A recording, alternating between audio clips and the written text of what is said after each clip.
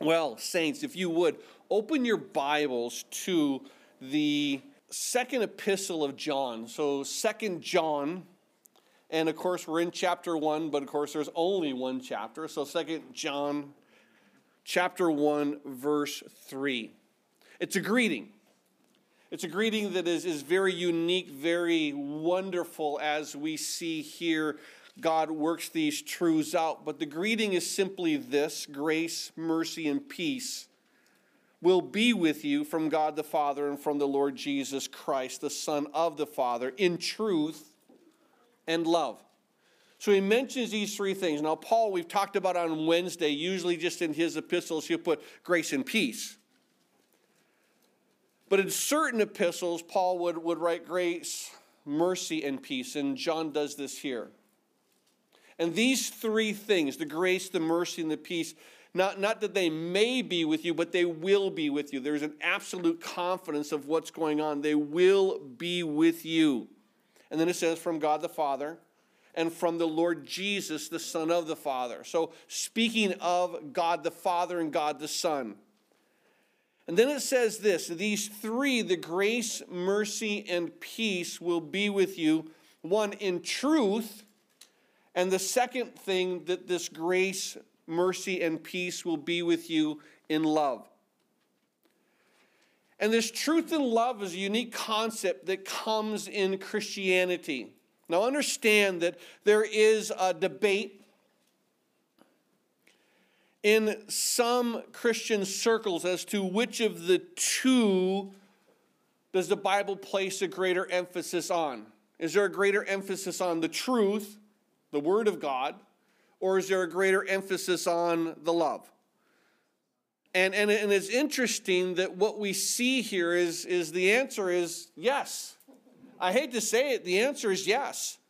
There is a greater emphasis on the truth, and there is a greater emphasis on the love. And what we're going to see today in this study is those two are joined beautifully. In other words, you can call it a coin, heads and tails, truth and love. It's the same coin. It doesn't change. How you look at it, you may look at it from one side or the other side, but they're all the same. It's the exact same thing that God in His Spirit is calling us to do. And so what happens is this: there are those Christians who are going to base their status of their salvation on their ability to walk in the truth. And that's what they do. They're focused purely on the truth. The truth in their lives, the things they're going to walk in their lives, the thing they do in their lives, and they make that a status of their salvation. But what they'll also do is this: as they walk in the truth, as they keep the commandments, they are going to make sure that everybody else around them knows when they're not. I'm going to correct you, and I'm going to correct you, and I'm always going to correct those that aren't walking in the commandments that I deem are the right ones. Now keep in mind that if you break one commandment, you are guilty of all of them. So understand that if you are like me and you want a bacon cheeseburger, and I'm stressing the bacon, then you can keep every other commandment and it means nothing until you say, I will keep everything that you want, Lord. Now, granted, I'm going to just for my own sake here, because I wasn't planning on saying that, but for my own sake, God says what? Hey, whatever God has done, He told Peter, rise, Peter, kill and eat. What God has made holy, let no man, say is unholy. So He told Peter to eat it. I'm going with that. I'm good on that. But what happens is this: when you use the commandments as a status, you use this commandment as a pulpit, and you say, this is what I'm doing, and this is where my status is, and this is where your status is. It's all in the truth. It's all in the truth. It's all in the truth. And now there's another camp. And this camp says, no, wait a second. It's only in love. It's all about love. And so what I can do is this: is I just want to love. I want to love, and I want to love. And I don't care about keeping the commandments. I just want to love people.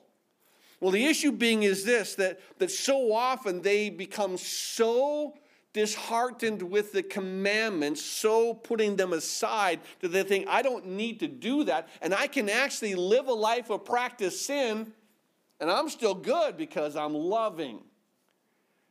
And it's unique that what happens is this, that when they begin to live that life of practice sin, they claim what? Oh, I'm under grace. I simply am under grace. Well, grace isn't a license to sin. Grace is that truth that wherever I am in sin, grace allows me to turn from that sin and come back to God. That's grace. Not stay here and practice or walk away from God. That's licentiousness. Grace is turning back to God. He gives you that understanding. And so keep in mind that in actuality, these two things, that this truth and the love cannot be separated. They are absolutely, perfectly joined together in unity. I want to take you to a passage that will sort of explain what I'm talking about. It's found in 1 Corinthians chapter 13. And what is it? Well, you know, it's the chapter of love, or at least the first part of it is. And what Paul begins to do in this chapter is this. He begins to say initially in these first 3 verses of chapter 13 of 1 Corinthians that there's a way of speaking, there's a way of having knowledge, there's a way of doing things. In other words, truth.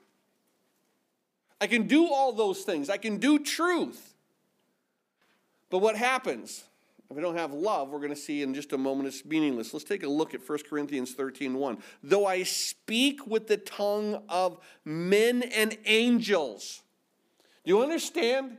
The Old Testament says, the New Testament, angels gave this word.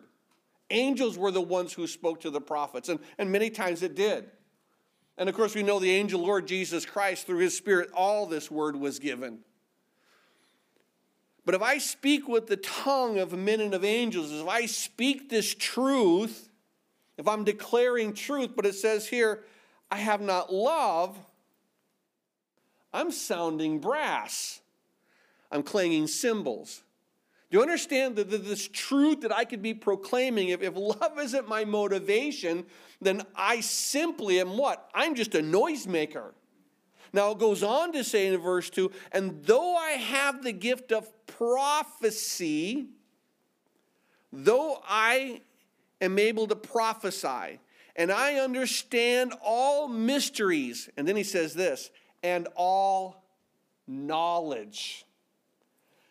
Man, I've got it all. I've got an understanding of the Word of God. I understand its mysteries. I have knowledge, and although I have all faith that I believe in this knowledge, and I'm walking out this knowledge, that I could remove the mountains, and I have not love, he says, I am nothing.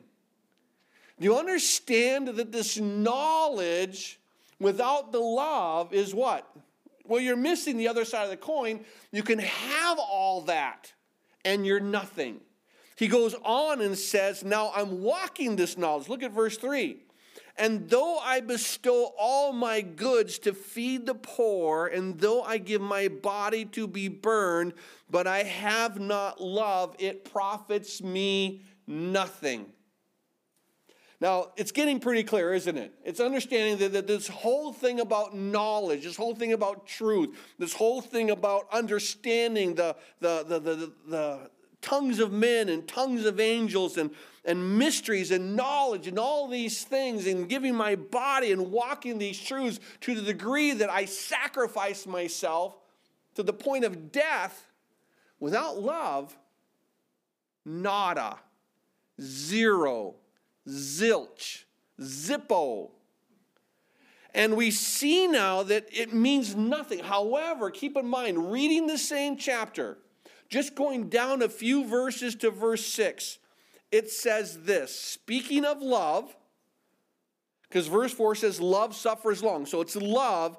Now verse 6 it says this, love does not rejoice in iniquity, but rejoices in truth. You understand? You can't have love without truth, but you can't have truth without love. There has to be this wonderful balance between the two. And if you have one and you don't have the other, guess what? You're missing it out. You're missing what God has intended for us as his children. Another passage I want to share with you found in the book of Colossians. Colossians chapter 3. I'm going to read a couple of verses to you. I'm going to read verses 12 through 17. I want to take it into context, but it says here in Colossians 3:12, therefore, as the elect of God, holy and beloved, put on tender mercies, kindness, humility, meekness, and long-suffering. Now, this is important because it's not putting on pride. Look at what I do. Look at how I keep the law. Look at on these things. It's put on what? Put on tender mercies, kindness, humility, meekness, and long-suffering, bearing with one another, forgiving one another. If anyone has a complaint against one another, even as Christ forgave you, so you must also do. And then he says this, with all those things you're putting on, now verse 14 comes into play. And above all these things, put on love. See, do all the right things. Keep yourself humble. Glorify God with what you do. But above all these things, not just with all these things, above all these things. So in other words, this is the top layer. Above all these things, he says, put on love, which is what? The bond of perfection. You understand? It knits all these things perfectly. It takes truth and it makes it perfect. All those things that we were talking about there in 1 Corinthians 13, the first 3 verses, it makes them what? It makes them perfect. It makes the knowledge perfect, the wisdom perfect, the mysteries perfect, the sacrifices perfect. Everything becomes perfect when what? When love is the key, when love is the motivation, when love is that direction. And we see here in verse 14 of Colossians 3, above all these things, put on love, which is the bond of perfection, and let the peace of God rule in your hearts, to which you are also called in one body, and be thankful. And then he says this, verse 16, and let the word of Christ, knowledge, let this word, the truth, dwell in you richly. Let this word. I love the heart that God begins to do, because Paul does what? He puts both sides of the coin right here. Above all these things, put on love, but let that word dwell in you richly. Don't forsake it. Don't think, I don't need to do it. I don't need the commandments. No, I need that, because we're going to see in just a moment, it is the key to, am I walking in love? And so we look to this, is let the word of Christ dwell in you richly with all wisdom, teaching and admonishing one another in psalms and hymns. So now he says what? Use this truth to bring others into the truth. But you got to do it what? You got to do it in love. See, it isn't about simply correcting people for correcting saints. It's about loving them and then letting that word that you're living, the word that you're declaring as you're loving them, let that word that you give, that realize, God, your word is not going to return void. It's going to go and it's going to do that which you've purposed it to do, and we're glorifying you. So as he says this, he makes this statement, verse 16 again, let the word of Christ dwell in you richly in all wisdom, teaching and admonishing one another in psalms and hymns and spiritual songs, singing with grace in your hearts to the Lord. And whatever you do in word or in deed, truth understood and truth walked. Understand, above all these things, put on love, but whatever you do in word or deed, do all in the name of the Lord Jesus, giving thanks, responding in gratitude, responding in love. This is what the whole key is. I want to give you two visuals to think about, two visuals to sort of ponder. First and foremost, think of a compass. You guys know what a compass is, just a little piece of, arrow that spins around, wanting to hit true north. But as you look to this compass, I want to share with you, love is true north. Love is true north. Love is the absolute pinpoint. Say, this is true north. And we understand this is the direction God wants you to go. He wants you to go true north. But what truth is that little needle that spins around. Truth is, where is that needle pointing? See, if I don't have that needle saying, Lowell, you're about 15 degrees off of true north, or sometimes, Lowell, you're heading true south. The needle is needed to show me where I'm going. I need both. I need to know that there's a true north. If if you're on the top of the North Pole, the needle just spins around and around. You don't know what true north is. Or if you're somewhere where a magnetic, pulling you off to the side, you're not in true north. There has to be a true north. There has to be an absolute perfect direction. And God says that's love. But then there's a needle. The truth of God is this needle saying, you're not there, you're not there. Get over in this direction, walk here. That's going to get you to where you're at. This is true love. And the needle, the truth of God, shows me where I'm walking in error, and it shows me when I'm walking true. I look, it's like, oh, this is true north. I'm going in the right direction. And God, you're so good. Or it's like, hey, I'm off a few degrees. Well, more likely I'm off a lot of degrees, but he always brings me back. I know what true north. You know what I need? I need both. I need to have a true north, and I need to have the needle to show me where I'm going. Another visual, if you're a guy that likes to fly, you can have two different things. Flight requires two things. It requires thrust, but also requires lift. See, you can go really, really, really fast, and that's what truth does. Truth does, boy, you're just cruising along, you're doing well, but if you don't have love, you're not going to actually fly. You're not going to be on wings of eagles. You're going to be just running on your feet. Now, God wants us what? Oh, he wants us to fly. But you've got to have what? You've got to have lift.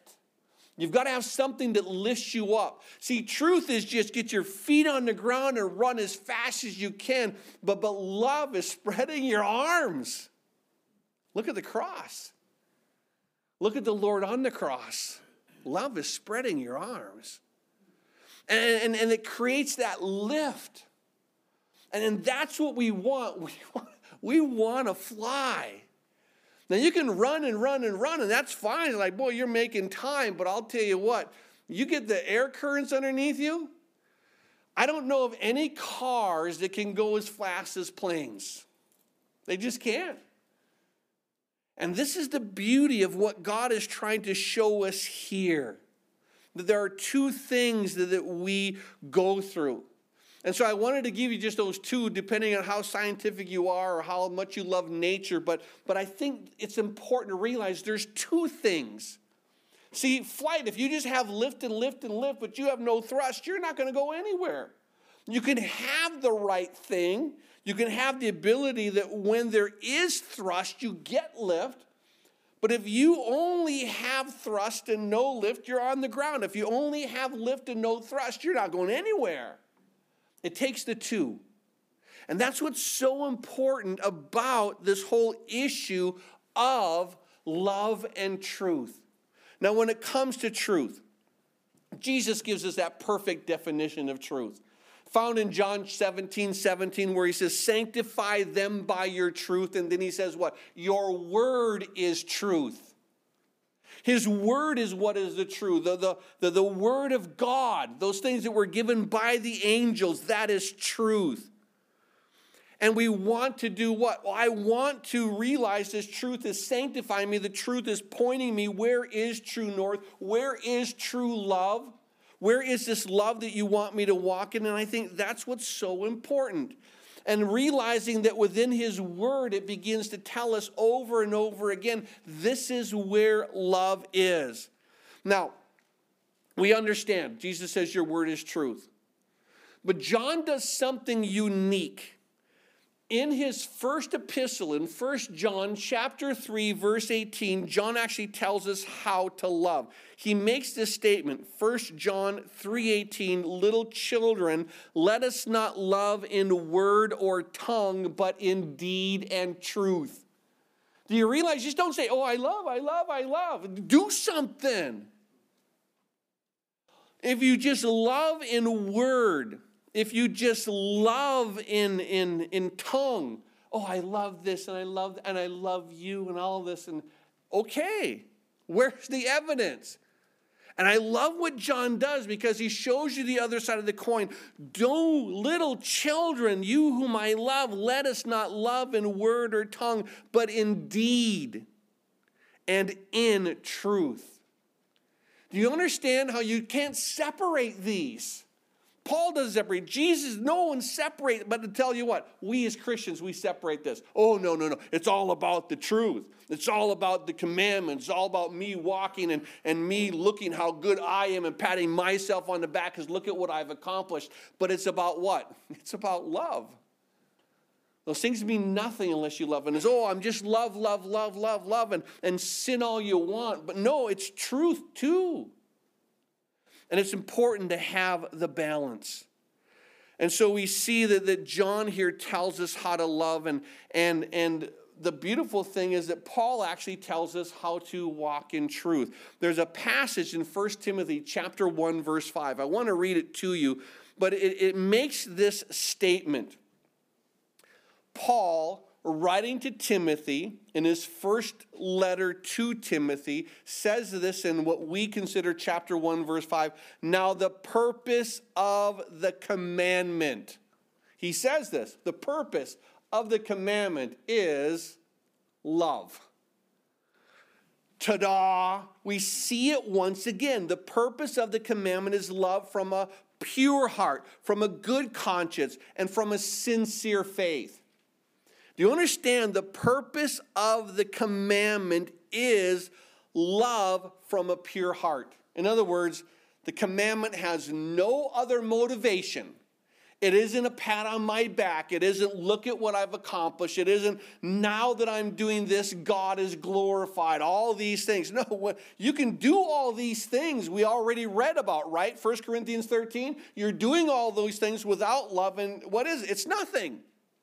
You do it with love and it becomes everything. But you can't separate love because love rejoices in the truth. It doesn't rejoice in the absence of truth. And we begin to see here that what Paul says is this is truly the key. The purpose of the commandment is love from a pure heart. No other motive in my life than loving God and loving people. And what the commandment says is, yep, you're doing this, and that's right on the mark for love. Your heart is to love, and now you're doing the right thing, revealing what love is. There's no other motive. And then he says that the purpose of the commandment is love. Not only does he say here from a pure heart, but he says it's love from a good conscience. In other words, that my life is not being compromised through sin. You understand that if you're saying that I'm loving God, but you're walking in darkness, you're a liar. If you're not walking in truth, you're a liar. The truth isn't in you. God isn't in you. And it has to be like Paul is saying here. It has to be, yes, from a pure heart, no other motive but love. But it has to be from a good conscience. Now, what makes your conscience good? Not sinning, walking in the direction that God says. But it's doing those things that God begins to say, there's no other motive and I'm not compromised through sin. And what I begin to see is this, is that when it comes to this area of really having this love from a pure heart, from this good conscience, what does it mean for me?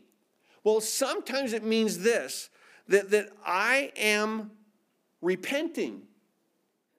What the purpose of the commandment is love. But what happens is when there's a lack of repentance for walking the wrong way, then I'm just free to walk that way. But when I say, Lord, this is an error, I want to turn and I want to go in the direction that you've called me to do, that's repenting, that's turning. And it's important. This is what Paul is saying. It has to be love from this pure heart, yes, but also a good conscience. And then he says this, sincere faith.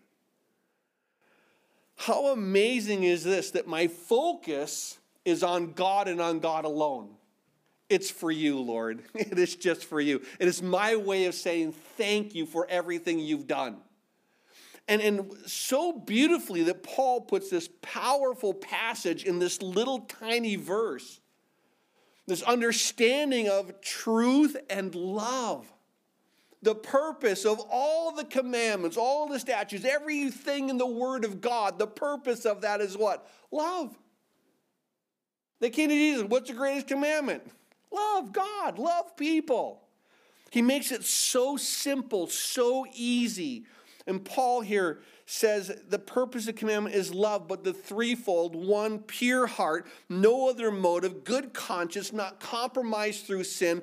There is no lack of repenting in my life. When he shows me I'm off, I'm going to say, God, your word says I'm off. I'm going to believe it. Get me back on track. And then I'm only focused on you, Lord. What I do is because of you. What I do is through you. What I do, you enable me. And so we realize here, and there's this wonderful thing that if you want to grasp a truth, but it declares this: love without truth is sentimentality. What is sentimentality? It means it supports and it affirms, but it also keeps us in denial. See, if you love, I just love you, and I love you, and I support you, and I agree with you, and you can do what you want to do, and I will always love you. And you know what? It's going to support them. It's going to affirm them. But eventually that love has to do what? There has to be them truth mixed in with it. Because love without truth is simply sentimentality. It means that I'm just going to make you all gushy and warm, and you're perfect the way you are. It's true. But now keep in mind that if you have truth without love, it's brutality. You can't have the one without the other. You can't just love and not have truth. And you can't have truth without love, because what truth without love is, it gives me all the information. It gives me all the data. But what happens is it gives me information in a way that I can't receive it. There have been times in my life that people have tried to correct me, and I just couldn't receive it. I just couldn't. But there have been other times where once that love became absolute evidence, they would share the exact same truth, and my heart would be open, and it would be broken, and it would be, oh God, you're good. Thank you for sharing me this word. But keep in mind, love without truth, simply sentimentality. It's not going to... It's a denial that I have flaws. It's a denial that when I'm in sin. You can't just love me to love me. But you can't just simply always tell the truth, because it's just brutality. And I think it's important to realize that how does love speak the truth? I want to give you a couple of passages. Simply write them down as I share them with you. The first is found in Ephesians chapter 4, verse 15. Ephesians 4:15 declares this: but speaking the truth in love. Speaking the truth in love. Do you understand? It's not just love them. No, it's speaking the truth in love, that they may grow up in all things into Him. Do you understand? I need to speak truth so that you can realize this direction is bad, and I can make God again my focus. Because if I'm simply saying, oh, I'm going in sin, are you walking towards God? No, you're not. You're walking away from God, and it's important. Walk to God. That's truth. And this is why he said, speaking the truth in love, Ephesians 4:15, that we may grow up in all things into Him who is the head, Christ. I want to focus on Him. I want to glorify Him. I want to exalt Him. And this is what it's important. I need to speak the truth, but I got to do it in love. And what does this in love mean? Well, there's a passage that you know well in Galatians chapter 6, verse 1. It says about this, that he who is spiritual seeks to restore in the spirit of gentleness. You realize what that is? It's a spirit of gentleness. It's like holding a baby. It is like holding a baby, gentleness, tenderness. And you who are spiritual, seek to restore. But don't grab them by the throat. Pay me what you owe me. Give God what is God's. Love them. I think it's so important to realize that when we want to restore, And he says, you who are spiritual seek to restore in the spirit of gentleness. How did Jesus do that? Well, it's interesting that there in John chapter 8, there in around verse 7, that there were these men who had brought this woman who was caught in the act of adultery. They said the very act.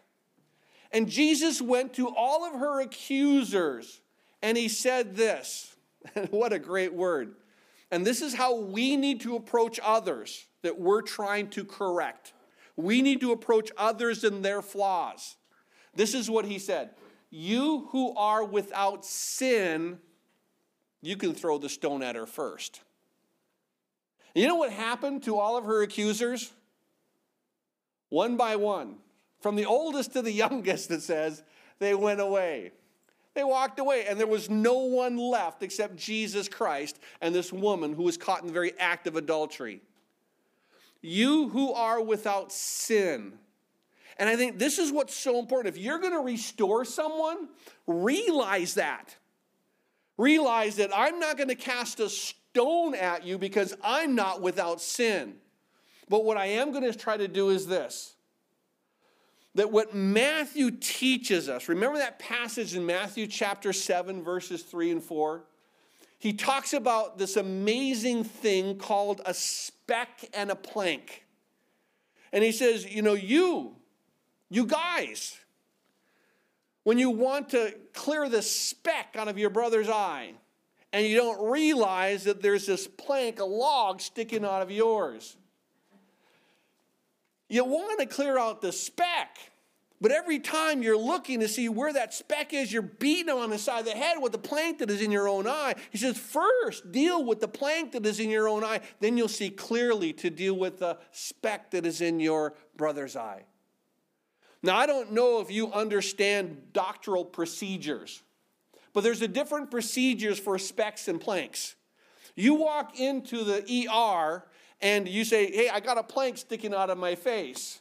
They say, well, we need to deal with this. We got to get a doctor involved. We got to remove this plank from your face, from your eye. Now, if you walk in and say, I got a speck in my eye. All right, a little bit of water. It'll just wash it out. You wash it with the water of the word. That's what you do to your brother. You wash it with the water of the word. What do you do with yours? You go to God and you say, Lord, only your spirit can do this. I need the great physician for this. But your word, given in love, the truth, given in love, will wash. And when someone's there, when they say, I'm willing to open my eyes to this word. I'm willing to open my eyes to the washing. You know what it's going to do? It's going to wash the specks away. This is the beauty of God's word, and I think it's so important for us to recognize what it is, that plank versus that speck. You who are spiritual, in this gentleness, in the gentleness restore. Realize I am not without sin, and I've got planks. And then go to restore. Now, when you do that, I'll tell you what, it's going to be a whole different attitude.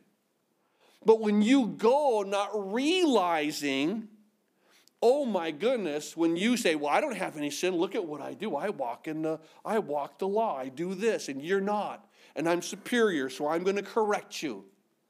And you don't think you have any planks in your own eye. But all you can see is the specks in your brother's eye. Well, let me tell you about your specks there, brother. Do you realize how that's not of the Lord?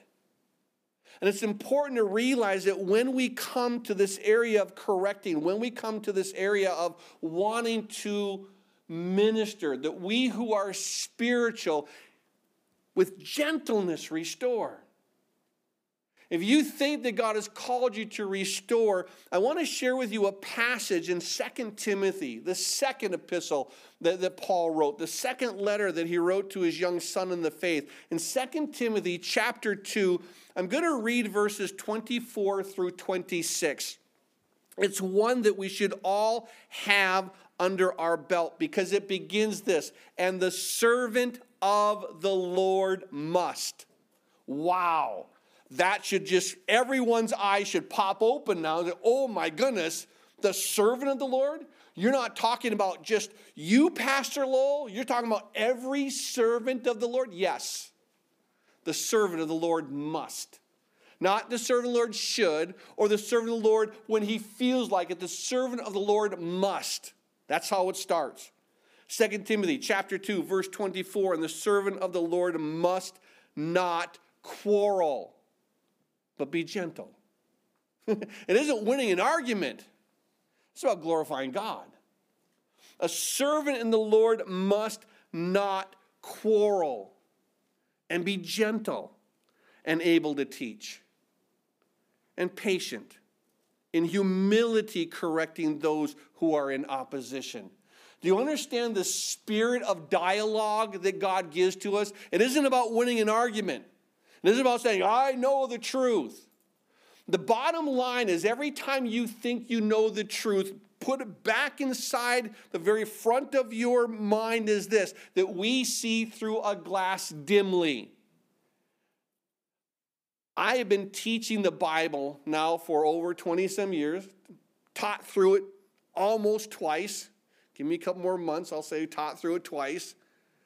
But I think it's important, I want to share with you that I still see through a glass dimly. I still look at passages and they just illuminate my mind that how did I miss this? I've read this passage hundreds of times.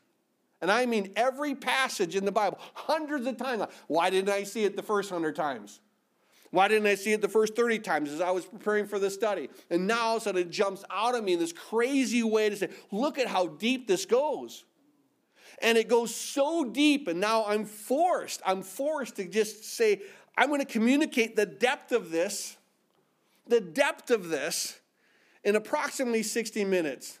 It's like, oh my goodness, you think it's easy. It is the most difficult thing to say, I can get tons of data, whittling it down. Oh, pray for me. You go, I do, Pastor Lowell, we do. But I think it's important to realize that the servant of the Lord must not quarrel. Be careful of the attitude that you use to have conversations. Be gentle. And then it says this, be able to teach and patient. People aren't going to get it right away. People aren't going to see the way that you see. And then it says this, in humility correcting one another. It's realizing that I have sin, so I can't cast the first stone. It's realizing that I've got planks in my eyes, but it's in humility correcting those who are in opposition.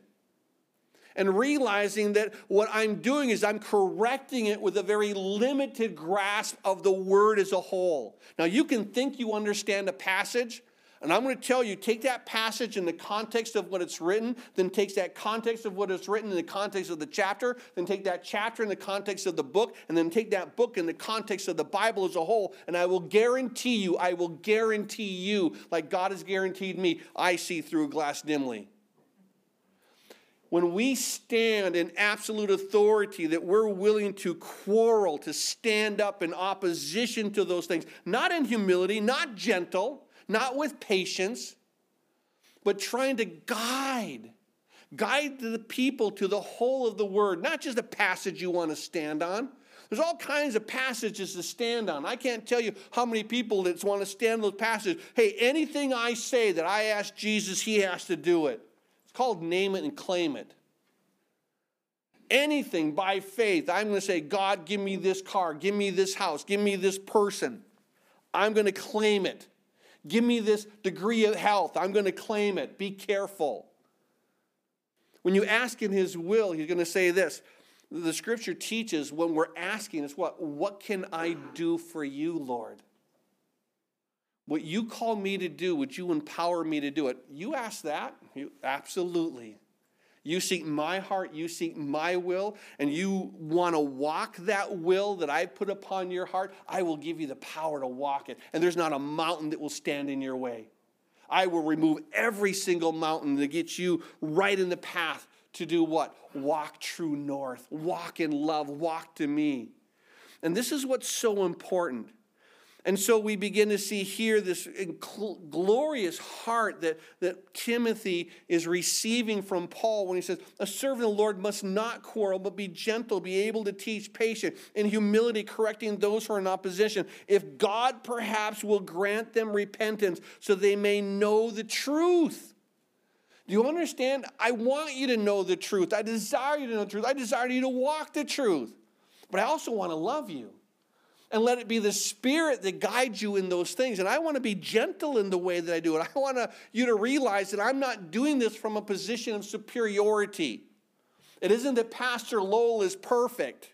Those of you that know me realize, no, you're not. And those that really, really know me know that I'm really, really not. But you know what? The amazing thing is, they love me anyways. Just like God does. And they realize that those areas of not being perfect are what? It's not a baseline of who I am. I mean, I am a sinner. But what happens is it's an outlier to realize, boy, I got to watch myself here. And so it's important to realize, and it says, so that they may know the truth, verse 25. And then 26 of 2 Timothy 2 says this, and that they may come to their senses and escape the snare of the devil, having been taken captive by him to do his will. You know what? We wrestle not against flesh and blood. And it's important to realize that when we do this, it's about praying. It's about moving. But it is important to realize that we need to be those who focus on Christ. The author of Hebrews puts it this way in Hebrews chapter 10, verse 23 through 25. Let us hold fast the confession of our hope without wavering, for he who promised is faithful. And let us consider one another in order to stir up love and good works. Do you realize they can't be separated? And there's all these Christians and it's one or the other. The answer is no, it's not. They are perfectly and forever beautifully joined in unity. And so when he says this, let us hold fast the confession of our hope without wavering, for he who promised is faithful. Verse 25 of Hebrews chapter 10, and he says, or verse 24, and let us consider one another in order to stir up love and good works, not forsaking the assembling of ourselves together. In other words, come into the body so that we can, have the iron sharpen iron. That we can come into this place and we can experience the worship like we did this morning all together. We can experience the word being done. And then we can leave this and we can chat among ourselves and we can say, wow, what God is doing. Pray for me here. Pray for me here. But I think it's so important where he says in this passage, verse 25, not forsaking the assembling of ourselves together, as is the manner of some, but exhorting one another, and so much more as you see the day approaching. We need to, because I'll tell you what, the world is becoming what? More and more wicked. And the problem is what? We are ourselves becoming more and more isolated. And it's true. Even just to think about the last couple of years, what the whole government say, you need to not go to your family for Thanksgiving dinner. Don't go and join each other for Christmas. Don't go to church, on Easter. Don't go to church, period.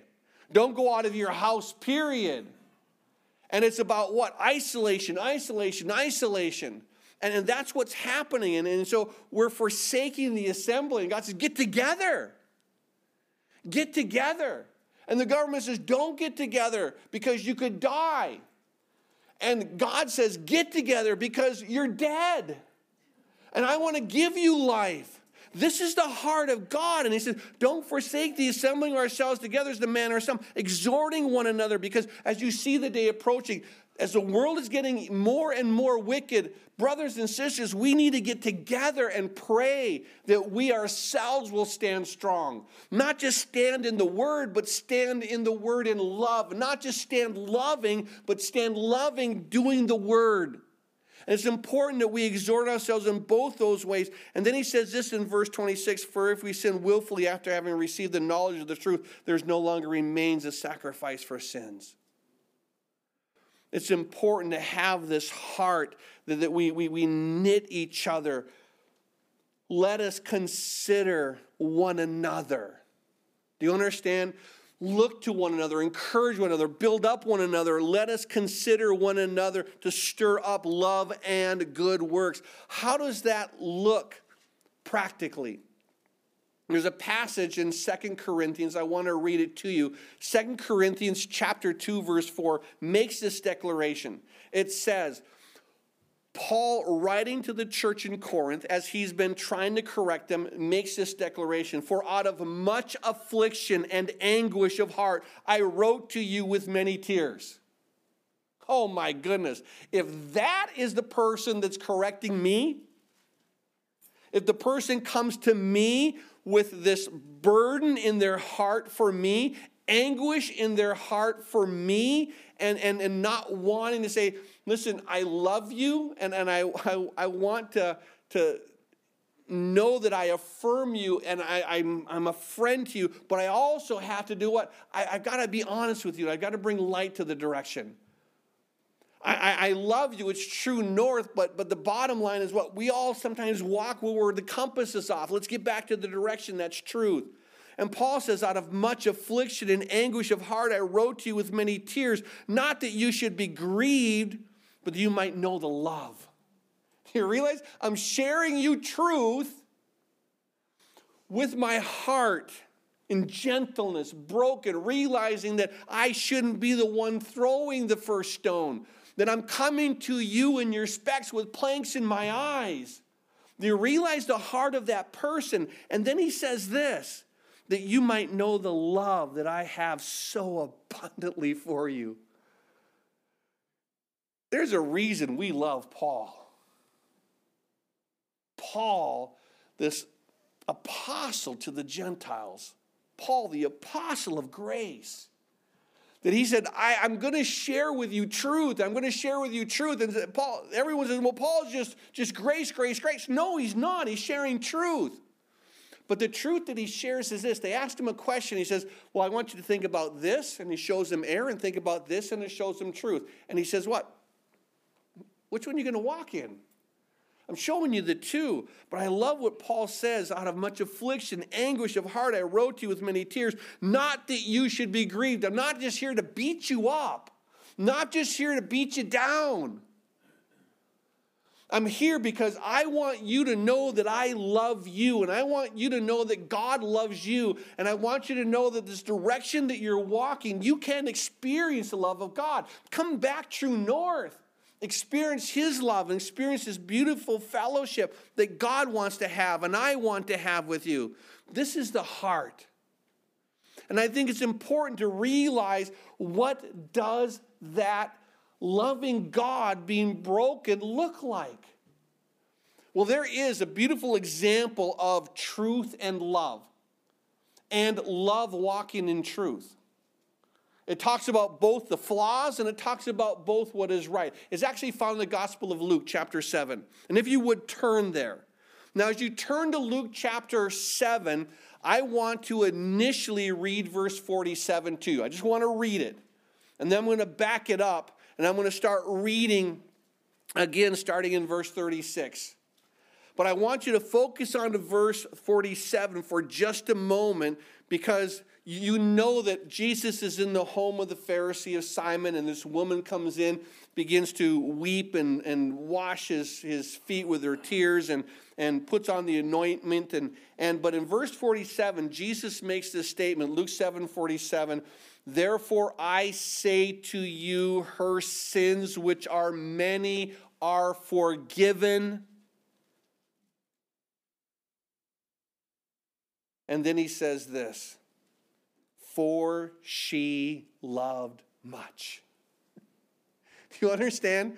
It doesn't say, oh, her sins are forgiven because she's walking the commandments. Oh, no, she just realizes she blew it. And she's coming grieving. She's coming worshiping. She's coming adoring him. And that's it. Do you understand? She's not saying, Lord, I will keep the Sabbath. Lord, I will not eat bacon on my burgers anymore. She's not saying any of that. She's weeping, she's crying. And Jesus says to all that she did is her sins are forgiven. They're forgiven for one reason, for she loved much, but to whom little is forgiven, the same loves little. You understand? Forgiveness does what? Boy, it makes me love. Oh God, that you didn't give me my just, that you gave to me grace, mercy, and peace. And in this love that you have revealed, I want to walk in truth. In the truth that you have revealed to me, I want to walk in love. And it's all the same. And it doesn't change. Now, back up a little bit here in Luke chapter 7, and I want you to focus as we go through this. Luke chapter 7, beginning in verse 36. It says, and one of the Pharisees asked him to eat with him. And he went into the Pharisee's house, and he sat down to eat. And behold, a woman in the city who was a sinner, when she knew that Jesus sat at the table at the Pharisee's house, brought an alabaster flask of fragrant oil, and stood at his feet behind him weeping. And she began to wash his feet with her tears, and she wiped them with the hair of her head. And she kissed his feet and anointed them with the fragrant oil. Now, when the Pharisee who had invited him, that is Jesus, saw this, the woman and her acts, he spoke to himself. You understand, this Pharisee who does what? I'll guarantee that he does everything that we read about in 1 Corinthians 13, the first 3 verses. And I will guarantee you that he did all that without love. And it profited him nothing. And now he's looking at this woman and he's judging, not in a spirit of gentleness. He's looking at Jesus and he's judging, not in a spirit of gentleness, not realizing that he has planks in his eyes, not realizing that he is thinking that he's without sin. And so what we see is this, that he now, the Pharisee who had invited him, saw this. He spoke to himself in verse 39, saying, this man, speaking of Jesus, if he were a prophet, he would know who and what manner of woman this is who is touching him, for he is a sinner. He doesn't even know what kind of woman she is. If he was really of God, he would know what kind of woman she is. You know what kind of woman she was? See, the Pharisee saw her as a woman who was a sinner. Jesus saw her as a woman who was loved by God. Big difference. Do you know what kind of woman this is? Yeah, it's a woman who's loved by God. Do you know what kind of man that is? It's a man who's loved by God. See, how do you look to one another? Do you look to one another? Oh, you're a sinner and you're a sinner. And I'll tell you what, there are Christians who try to walk the law, fail miserably in it, but they walk certain ones so well. They go, this is my righteousness. And they look at everybody else and their flaws, not realizing what? Do you see what kind of person that is? They're flawed and they're flawed. No, they're loved by God.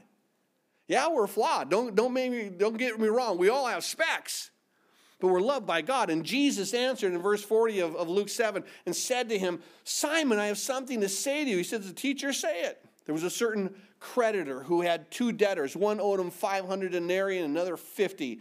And when they had nothing with which to pay, they freely forgave both of them. Tell me, which of them will love him more? Now, he gives him a real good answer. He makes this statement, I suppose. Really? You're a Pharisee? And like, well, maybe. No, it's absolutely. Which will love him more? And he goes, well, I suppose the one to whom he forgave more. And he said, well, you've judged rightly. You nailed it. You're pretty good. You've got it down, Simon. And as he does this, and he turned to the woman, he said to Simon, he says, do you see this woman? Now, of course, Simon had seen the woman, but he only saw the sin. Now, notice what Jesus says. Do you see the woman? I entered your house. You gave me no water for my feet. She has washed my feet with her tears and wiped them with the hair of her head. You gave me no kiss, but this woman has not ceased to kiss my feet since the time I came in. Do you understand that Jesus is doing what? He's correcting Simon gently. And he's not saying, Simon, you are a horrible person. You're a horrible, host. He's saying, listen, Simon, you're judging her. And what she's doing, you didn't. You're judging, you're doing that well, but you didn't do these other things well. And you're thinking you're keeping all the commandments well, but you're not loving me. You're not ministering to me. You weren't grateful that I came into your house. You weren't grateful that I was in your presence. You weren't grateful that I am the forgiveness of your sins. You had no gratitude. This woman came in and all she has expressed is gratitude for me. And so he says, verse 46, you did not anoint my head with oil. This woman has anointed my feet with fragrant oil. Therefore I say to you, verse 47, that her sins, which are many, are forgiven. Now, I'm going to ask you one question, just simply one question. Which of the commandments did she do? Which of the statutes did she do? Which of all of the regulations did she do? First commandment, love God. That's all she did. Just love God. And amazingly, she loved him in what? Not according to any rule or regulation. Who says go to God and cry? Who says go to God and anoint? She went to God and she just opened her heart. That's the commandment. Go to God and open your heart. Just do that. Open your heart. Let him take your heart because he is the most amazing physician and he will fix what is broken. He will heal what is scarred. And he will put it back. And that's what God does. And so he said to her in verse 48, your sins are forgiven. And those who sat at the table with him began to say, who is this who even forgives sins? Incredibly. And he said to the woman, notice this. He didn't say your love has saved you. He said your faith. What you have walked out, truth, what you have expressed in action, your faith has saved you. What you saw in me and acted out in that belief has saved you. Go in peace. Do you realize he didn't say, now go and do the 10 Commandments. Just go in peace. The Spirit will work those things out in you. You're gonna, when you're back on true north, do what God has called you to do. This is the heart. And brothers and sisters, I think that this is something that we have to come to grips with. If you want to experience, like John was saying in his epistle, the grace, the mercy, and the peace from God the Father and Jesus Christ, the Son of the Father. If you want to experience that, you have to experience it, one, through the love, but you also have to experience it, one, through the truth. Because if you just have love, you're not going to truly experience the grace, the mercy, and the peace. Do you realize? Because you're not experiencing grace. You're going in sin. You're going in sin. You're going in sin. You never experience, God, you forgave me. I'm coming back, and I'm experiencing the fact that I have been forgiven, thus I love much. That's the heart of God. And she expressed it with simplicity. She expressed it in beauty. She expressed it in power. True power, saints. And this is the heart. And if you want to experience the grace, the mercy, and the peace, not only do you have to have this truth, but you've got to have love. Because if you don't have love, all these things, all the truth profits you what? Nothing. Nothing. But yet love rejoices in the truth. Brothers and sisters, this is the heart of God. This is the balance of truth and love. This is the balance of love and truth. And the two cannot be separate. The two are perfectly and forever joined in this incredible unity. May we be those who walk this truth. Amen. Father, we are so, so, so grateful for your word. Oh, the leading of your Spirit. And Father, there are so many truths that we have pulled out that your Spirit had been speaking to us. in multiple ways through your word that we've searched. We've seen your heart. We've seen the light. We've seen that these two cannot be separate. There must be truth with love, and there must be love with truth. The two cannot exist independently. It has to be together.